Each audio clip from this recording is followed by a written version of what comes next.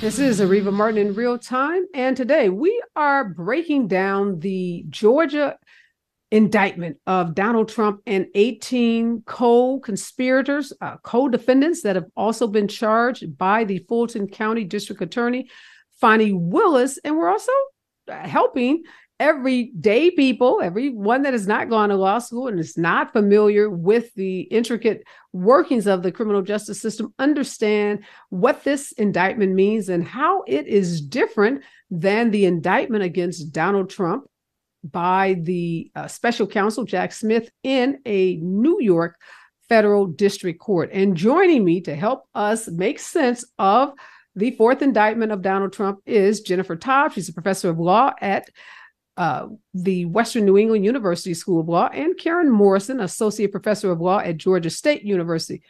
Thank you so much, Jennifer, and thank you, Caren, for being here today, giving us your brilliance, lending us your expertise as we try to make sense of these indictments. I want to start with you, Professor Morrison.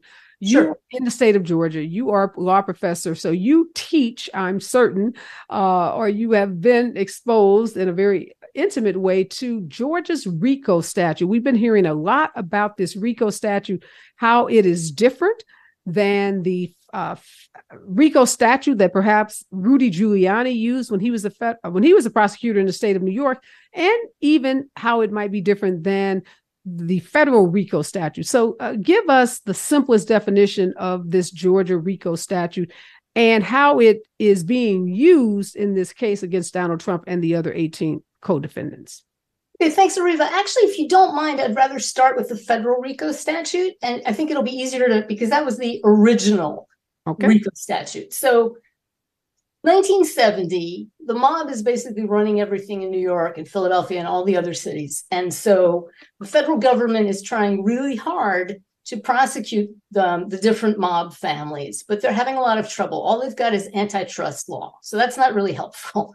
So in 1970, as part of the Organized Crime Control Act, they passed a law which included a statute called the Racketeer Influenced and Corrupt Organizations Act. So, well, not act really, but Racketeer Influenced and Corrupt Organizations, RICO. And that enabled federal prosecutors to use these new, incredibly powerful prosecutorial tools to be able to round up large numbers of people connected in all different ways, maybe not formal ways, who are all working in service of the same goal. So for the mob families, they needed to explain that there was, like, say, a Bonanno family or a Gambino family, and that what they were trying to do was to maintain control over certain neighborhoods, enrich themselves, intimidate foes, basically advance the interests of that family. So the group of people all together trying to achieve the same goal was termed an enterprise. So part of the RICO statute is, in the federal RICO statute, is defining and proving that there is actually, in fact, an enterprise. Then you need to show that there's a pattern of racketeering activity. Racketeering by itself, it doesn't really mean anything. What it means is certain specified federal crimes, typically serious felonies, that two or more of them constitute a pattern. So if the enterprise or anybody in the enterprise, any of the players, is doing something. So let's stick with the mob again, easy to follow. Let's say one family kills two people from the other family. They extort some people here. They are running a numbers racket there. All those things could be racketeering acts. And when you put them all together, you get a pattern of racketeering activity. And then that's what the prosecutor would prove. So I want to make clear, when Rudy Giuliani was in New York, he was the United States Attorney for the Southern District of New York. So he was using the federal RICO statute. So most of the RICO cases you've heard of are federal RICO cases. The Georgia RICO statute, I think, came into being approximately 10 years later, like in the 80s. Most of the states followed, and I think every state now has its own baby RICO. And they can differ some, but they basically, in large part, follow the federal model. Georgia has two main differences, one which doesn't matter at all for this particular case, and one which is a little more significant. So the one that doesn't matter at all is apparently in Georgia, you can bring a RICO case without having to show an enterprise. A single person committing different enumerated crimes over a period of time can be found guilty of racketeering. Obviously, that's completely not the issue here, so who cares, honestly? Because here we have a great, a sort of a great enterprise. You've got 19 people who are indicted, not to mention 30 unnamed co-conspirators. So you've got 50 people. So clearly you have an enterprise. So that's not the problem. The other thing is the Georgia RICO statute is somewhat broader than the federal statute. Not to say that federal RICO is narrow. It is not. It has a laundry list of federal predicate crimes that is so long, I get bored every time I try to read all the way through them because it's everything. I mean, obviously all the things you'd expect: arson, mail fraud, forgery, kidnapping. And can I just jump in and say, sorry, there are the federal crimes, but there are also state crimes. Yeah, I was getting to that. Beginning. Oh, sorry. I'm so sorry. Yeah. Sorry. I know but I'm going slowly because I'm trying to explain it to people who are unfamiliar with the thing. So what I'm trying to say is, so the federal RICO lists potential racketeering acts as a number of listed federal crimes plus a short list of state crimes. Those state crimes tend to be very serious. It is things like murder, kidnapping, rape. I don't even know, like serious arson, extortion, serious crimes like that. But it's not a huge list. It's maybe 10 or so. Georgia RICO includes everything in the federal RICO statute. So basically any of the racketeering acts that could count under federal RICO count as racketeering acts under the state RICO. Plus, it has a list of 42 state crimes that can be used as predicate acts. Now, that doesn't mean it has 42 more than the federal one, because some of them are things like murder and robbery and kidnapping and stuff like that.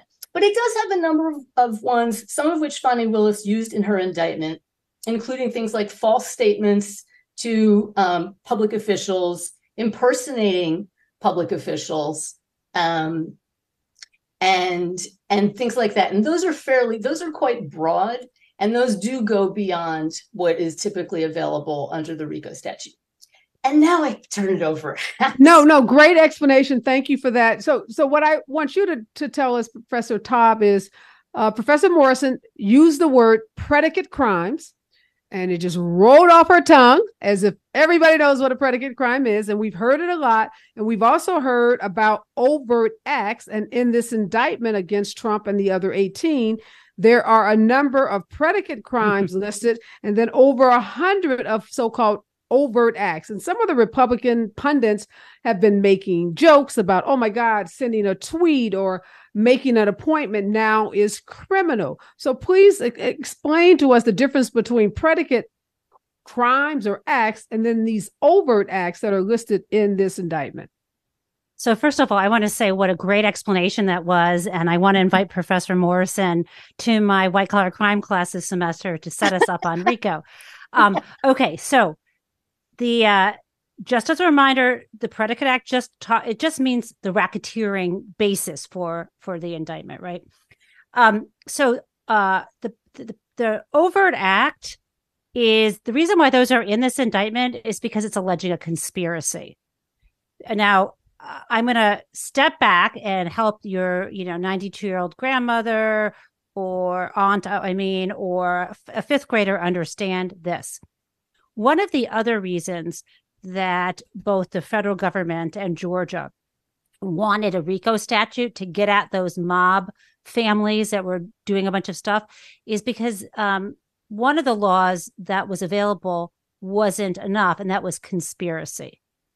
right? So, and I'm going to build from here because this is where the concept of overt act comes from. A conspiracy is an agreement between two or more people to commit a crime. And under federal, and being very general here, but under federal law, there's two types of conspiracies. There's a conspiracy, what's called to defraud the federal government. That's sort of very general. But then there's a conspiracy to break federal law. And then you've got to point to any federal law. It could be the Constitution. It could be a statute. And for example, under federal law, in addition to showing proof that anyone who you say is in the conspiracy entered into that agreement to break the law for a particular object, illegal, unlawful objective, you have to also show that they committed an act in furtherance of that objective. And let me tell you why.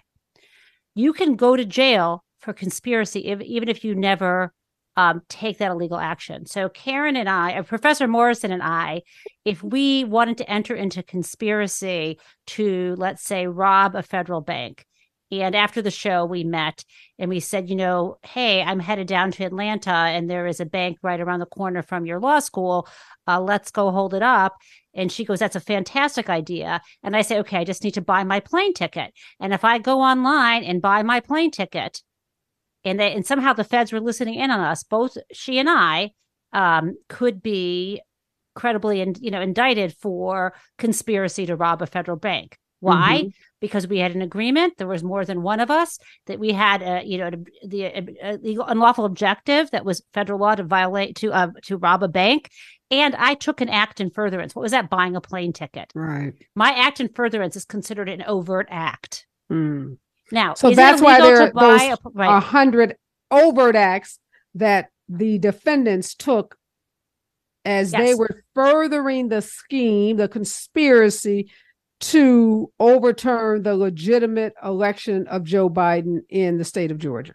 Yes, but 100% true. But the reason why they couldn't just use a regular conspiracy statute at the state level, sometimes they don't, and they couldn't use the federal conspiracy statute, is because a RICO conspiracy, you don't need to have those agreements. So in other words, when you look at this indictment and you see there's 19, including Donald Trump, that are alleged to be part of this RICO conspiracy, you don't see in this indictment that they sat in a room and agreed together to be part of a RICO enterprise, right? Okay. So RICO kind of allows you to stitch together, these various predicate crimes and say there's a pattern of criming and stitch together conspiracy, but take out the tough stuff to prove.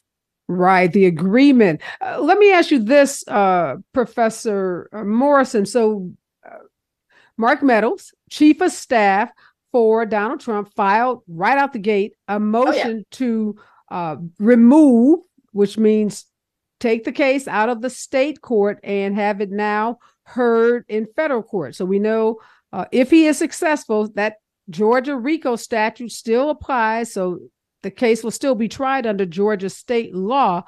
But I guess the traditional wisdom is that somehow in federal court, he's going to get a judge, perhaps that was appointed by a Republican, although the state judge in this case is a Republican judge. What's his calculation? Does he think he's going to get a more conservative jury pool? Why does he want to be in federal court instead of state court?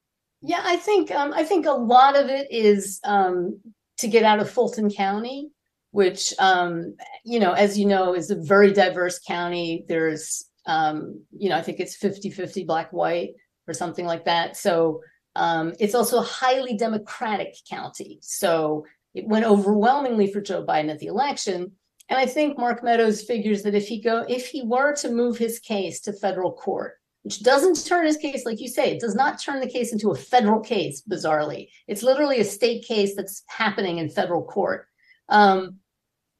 He will just have a friendlier jury because he's going to be in the Northern District of Georgia, which is, yes, it includes Atlanta and the different counties here, but it also includes a lot of deep red counties further north. And so there's like more of a mix and potentially a friendlier audience. So I think that's a big thing in his calculation. So Professor Taub, with Mark Meadows, moving his case to federal court. One thing Fani Willis said at her press conference when she announced the indictments was that she wanted to try all 19 of these defendants together.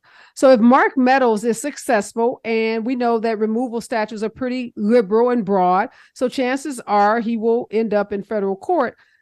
If he does, what does that mean for her trying the cases together? Because now she has one case in federal court, and presumably the 18 are still in state court, although some may try to move over to federal court too. But is it conceivable that half of her cases are going to be tried in federal court and the other half in state court? Can that happen?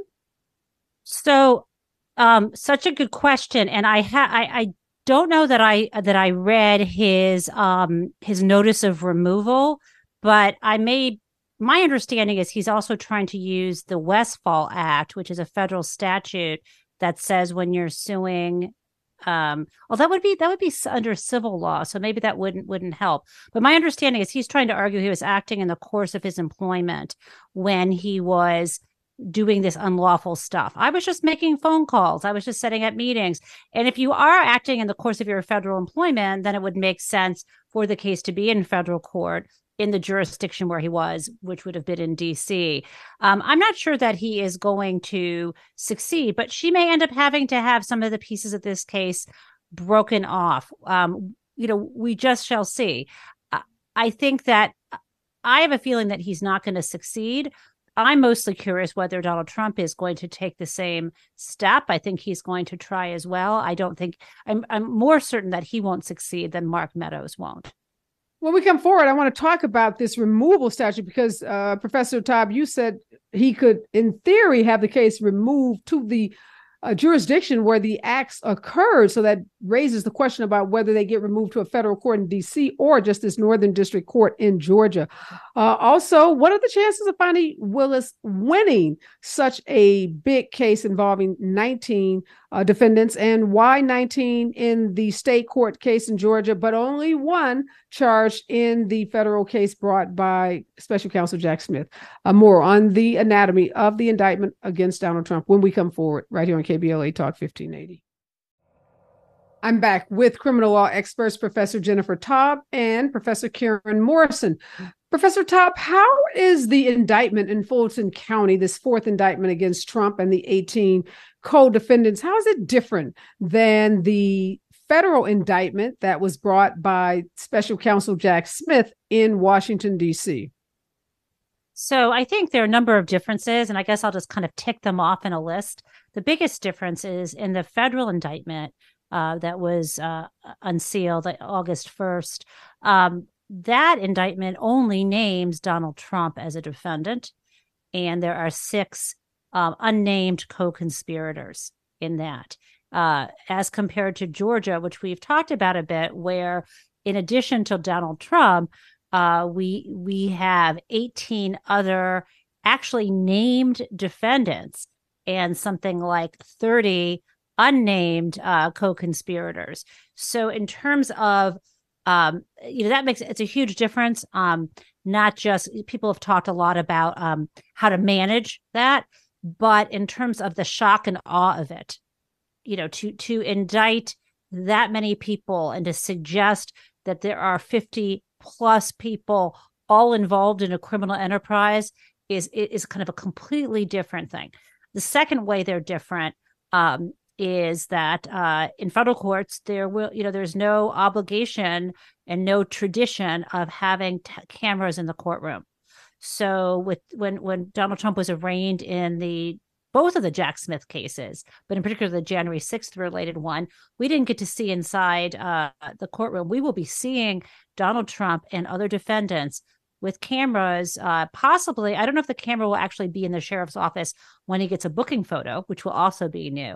But when you come to state court and it's not federal court, people are really treated equally when you get processed. So that's a second way in terms of public exposure. The third thing is the very different types of statutes were used. In the federal case, we had basically 3 major statutes used. One is one that I alluded to earlier, which is a conspiracy to defraud the United States. which does not mean fraud in the sense of money or property, but it means in the sense of trying to use deceit or trickery or some other kind of dishonesty to defeat or interfere with a lawful function of government, in this case, counting of votes in an election. The second statute that was used is one of the obstruction statutes related to interfering with, related to trying to interfere with or obstruct an official proceeding. And then the third statute was a statute about trying to deprive people of their rights, meaning you and I, of our right to have our vote counted. So that's specifically me as a Georgia voter. Yes, you specifically as a Georgia voter. And so it's different in that way. And I think the final way is what Fani Willis was able to do here is something breathtaking. It was, this is an impeccably manicured indictment that gives us a timeline from the 2020 election through 2 years, showing those overt acts in furtherance, showing what was done, not abstractly to our votes, but specifically to people along the way. And this indictment, to me, vindicates and centers someone that we have heard of before, Ruby Freeman, a poll worker, and her daughter, who were themselves victims and their lives destroyed by people who are defendants in this case. And to me, having included them is very heartwarming because it feels like justice will be served for them. But also they are stand-ins for all of us being victims. So to me, that final way that these are different is there are a lot of facts laid out, a lot of details, and a lot of defendants in this case.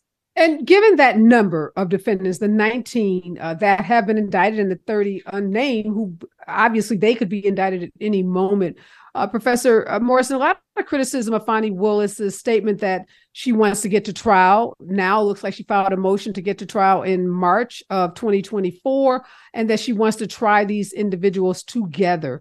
We know Fani has used RICO statutes to prosecute teachers in a cheating scandal. She's used successfully, lots of convictions in that case. And she's in the midst of a RICO case against some gang members that she's claiming are also involved in a criminal enterprise that have committed some pretty serious crimes.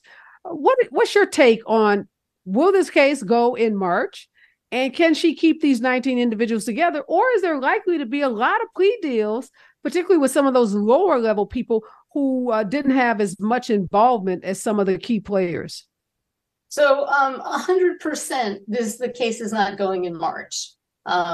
So we know, that's just a certainty. There's absolutely no way.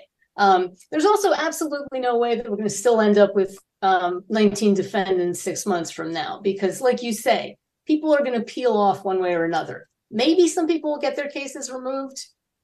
I'm kind of in agreement with Jennifer that I doubt it. I also hope not, but that's maybe a possibility. Definitely some people will plead out.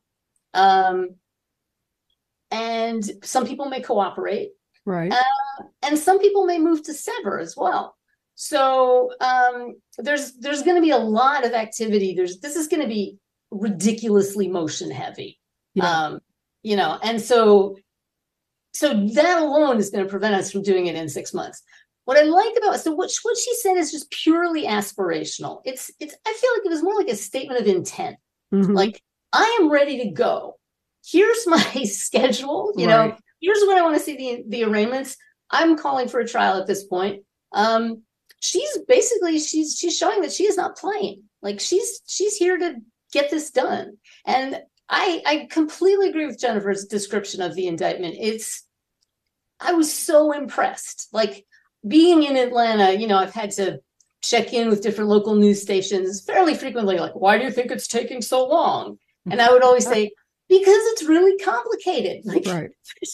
There's an enormous amount of facts here and people and testimony, and this is not a fast thing. No, I don't think she's taking too long. But it is so thorough and so detailed in a clear way. I totally agree with Jennifer. It's a really, if for baby prosecutor school, it would be a kind of a master class. Well, it is 97, 98 pages. So yes, it took long because, like you said, very involved investigation. When we come forward, Professor Taub, I want to ask you about what happens if this expansive case with lots of motions and lots of moving parts that will be delayed, as Professor Morrison said, well beyond 6 months, could be delayed beyond the election. And God forbid some kind of way Donald Trump gets elected in 2024. We know he cannot pardon himself. He has no jurisdiction over a Georgia state case. We know Georgia has some pretty strict rules about who gets pardoned. It doesn't rest with the governor. It's a whole committee, commutation of sentences, all again, through a very rigorous process in Georgia. But can we put a sitting president, can we make him show up at a state trial, criminal trial? You'll give us the answer to that when we come forward right here in KBLA Talk 1580.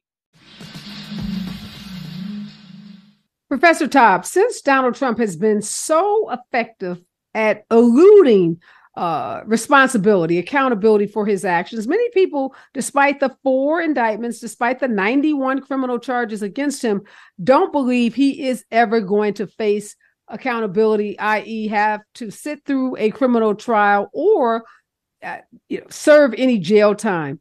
If he does win the election in 2024 by some stroke of luck or magic, and this case in Georgia has not gone to trial because the 19 defendants and the motions and all of the delays that happened in courtrooms, would Donald Trump be forced? Could the Georgia district attorney or the Georgia court system force him to sit through a criminal trial? And then I guess the second part of that question would be incarceration if he is convicted.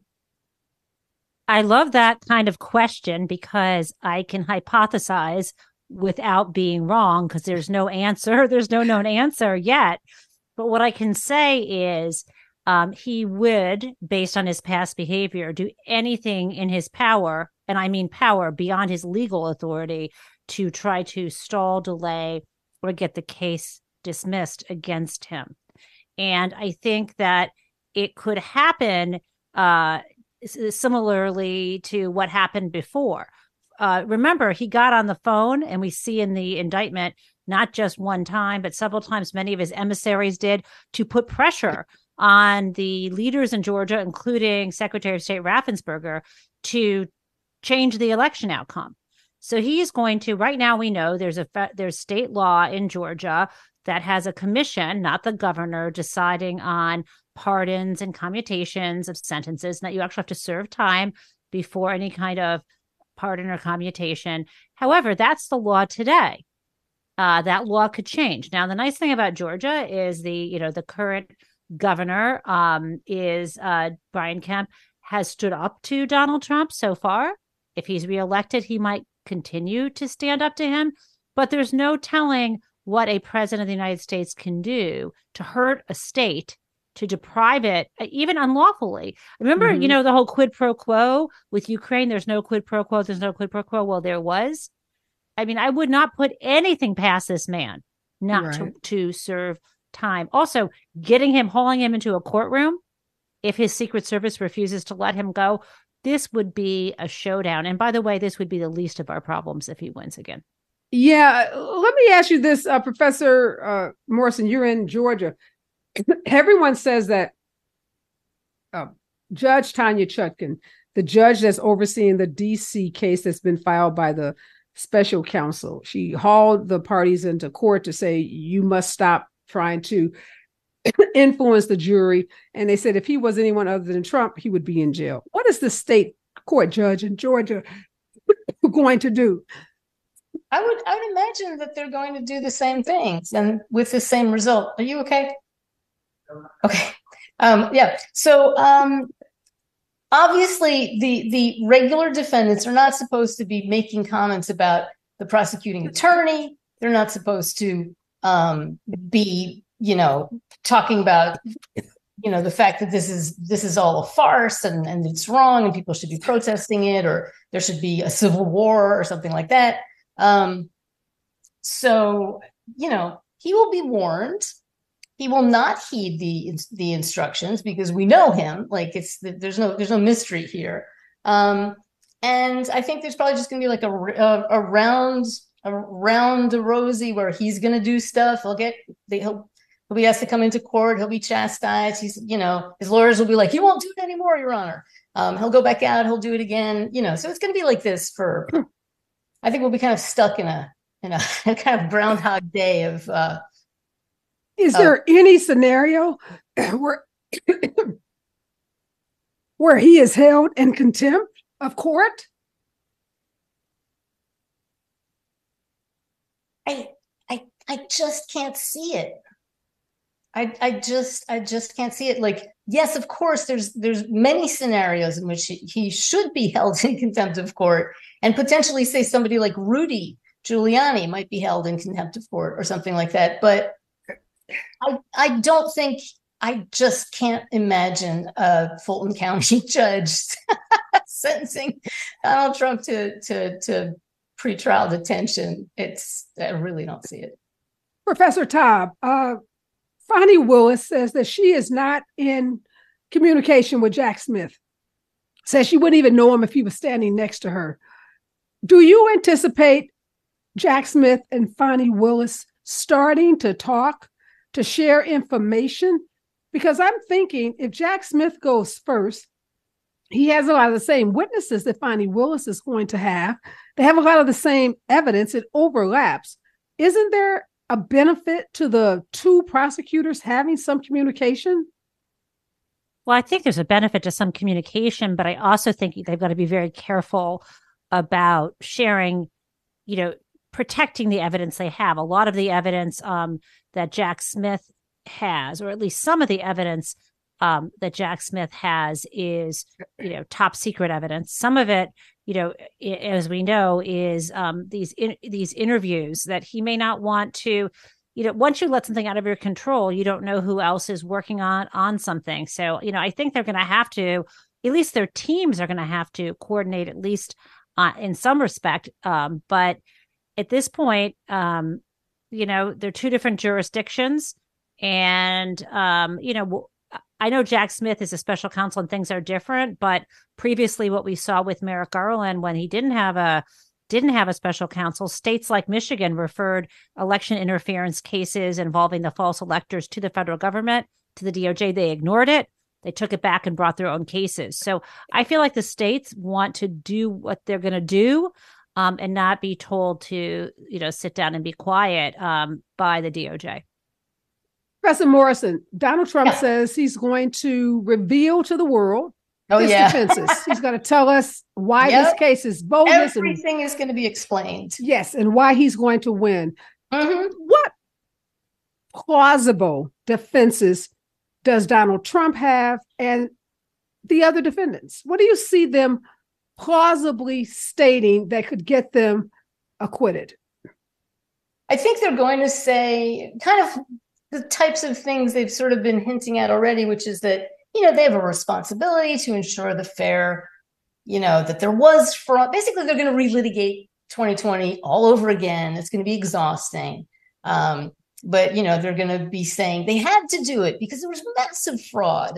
And you would not believe the number of dead people who were, voting and stuff like that. So it's, I think everybody has a little bit of fatigue in terms of what everybody's position is, which is why I think it's such a great thing that most likely this trial will be televised, should it ever happen. Because I think that might actually break through the, on the Republican side, the kind of, another indictment, like what else is new? It's easy to kind of put them all in a big pack and think it's all politically motivated. And then possibly on the left, like, it's gotten so hard to take anything that Trump's side says seriously. But given the fact that he is presumed innocent, maybe, there's certain things that they're saying that should be taken more seriously. And that would be more clear when we're actually watching the trial. So I think it would make it more real for everybody. And finally, the last couple of minutes, we have Professor Taub. One of the defenses we have heard Trump's lawyer put forward on TV We haven't seen that lawyer since he went on that round of television, so I don't think Donald Trump liked what he said. But he said First Amendment rights, specific technical violation of the Constitution, and reliance on advice of counsel. So let's deal with that advice of counsel. Is that a defense that Eastman and Giuliani and Sidney Powell had memos that told Donald Trump, this election is fake, it's fraudulent, it's been stolen from you, and he acted on that by making the statements that he made? Is that going to fly? I don't see it as flying because everything has to be shown in the full context. People like Eastman specifically said, things like this will never, hold up at the Supreme Court, or to Mike Pence, just, this would just be another small violation of the law. So, some documents can be documents that they were putting forward to position things so that he would have sort of plausible deniability. But the things they were really telling him, several of them made clear that they thought these were untested and unlawful measures. As for someone like Sidney Powell, also a lawyer, he, called her crazy, as did everybody around him. I mean, her stuff, it was, it was crack, Looney Tunes, crackers. It was crazy. And so a Kraken actually is what I should also say. And also when your lawyers giving you advice are also your co-defendants in a case, in a conspiracy to defraud the United States. This is the Jack Smith case. In those instances, you can't really rely on defensive counsel when counsel was actually, cooking up these criminal plots with you. Thank you so much, ladies. We are out of time. Thank you so much, Professor Jennifer Taub and Professor Caren Morrison. Obviously, we are going to be talking about this for the next couple of years, at the very least. And I'll be calling on you for your expertise. This case is not going anywhere. We're going to continue to track it, and we'll be there on August 25th, bringing you what happens once Trump and the other 18 turn themselves in to stand before a judge on this sprawling indictment.